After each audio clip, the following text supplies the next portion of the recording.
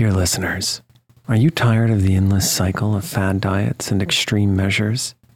It's time to wake up to a better weight loss solution with Rowbody. As someone who's been through the ups and downs of weight loss, I know firsthand the challenge of trying to find what will stick. That's why if I qualified for Rowbody today, I'd jump at the chance for a scientifically backed program that supports long-term success. With Rowbody, you'll gain access to the most popular weight loss shots on the market, paired with personalized lifestyle changes. Over 200,000 people have already chosen Row to help them lose weight. Say goodbye to the roller coaster of weight loss dreams and hello to sustainable, real results with Rowbody. Go to row.co/snoozecast. Sign up today and you'll pay just $99 for your first month and $145 a month after that. Medication costs are separate. That's ro.co/snoozecast.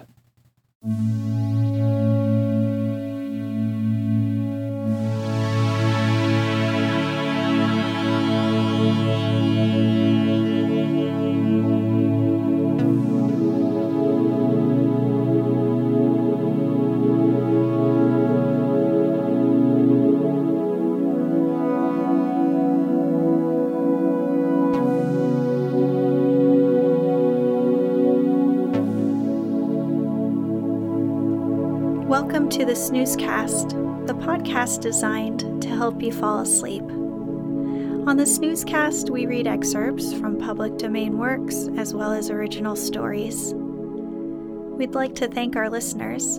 If you enjoy our show, please subscribe and share it with a friend. If you have a book or topic idea, please get in touch on our website, snoozecast.com. This episode is brought to you by the smell of freshly baked cookies. Tonight, I'll be reading a snoozy opening to Miss Luddington's Sister by Edward Bellamy. Miss Luddington's Sister, written in 1885, is an earlier work by Edward Bellamy.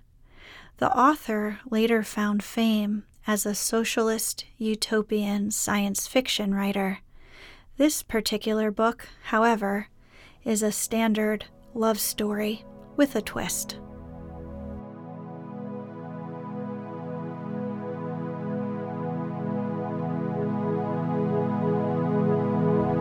Let's get cozy. Close your eyes.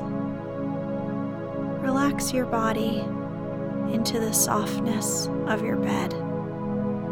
Now, take a few deep breaths.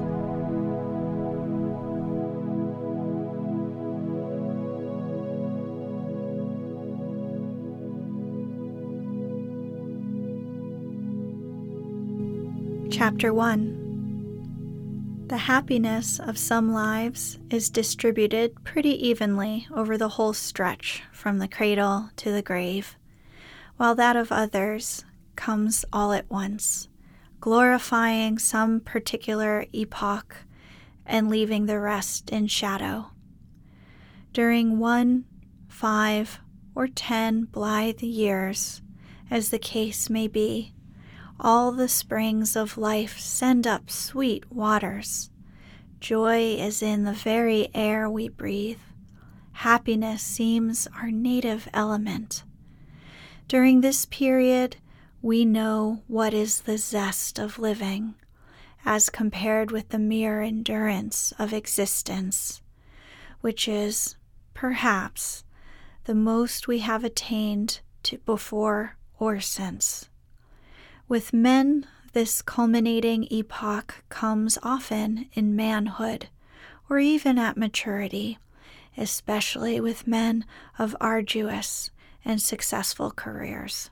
But with women, it comes most frequently, perhaps in girlhood and young womanhood. Particularly is this wont to be the fact with women who do not marry, and with whom, as the years glide on, life becomes lonelier and its interests fewer. By the time Miss Ida Luddington was 25 years old, she recognized that she had done with happiness, and that the pale pleasures of memory were all which remained to her. It was not so much the mere fact that her youth was past, saddening though that might be, which had so embittered her life, but the peculiarly cruel manner in which it had been taken from her. The Luddingtons were one of the old families of Hilton, a little farming village among the hills of Massachusetts. They were not rich, but were well-to-do, lived in the largest house in the place, and were regarded somewhat as local magnates. Miss Luddington's childhood had been exceptionally happy, and as a girl she had been the belle of the village. Her beauty, together with her social position and amiability of disposition, made her the idol of the young men, recognized leader of the girls, and the animating and central figure in the social life of the place. She was about 20 years old, at the height of her beauty and in the full tide of youthful enjoyment, when she fell ill of a dreadful disease, and for a long time lay between life and death. Or, to state the case more accurately, the girl did die. It was a sad and faded woman who rose from that bed of sickness. The ravages of disease had not left a vestige of her beauty. It was hopelessly gone. The luxuriant, shining hair had fallen out and been replaced by a scanty growth of washed-out hue. The lips, but yesterday so full and red and tempting, were thin and drawn and colorless, and the rose-leaf complexion had given place to an aspect so cruelly pitted, seamed, and scarred that even friends did not recognize her. The fading of youth is always a melancholy experience with women, but in most cases the process is so gradual as to temper the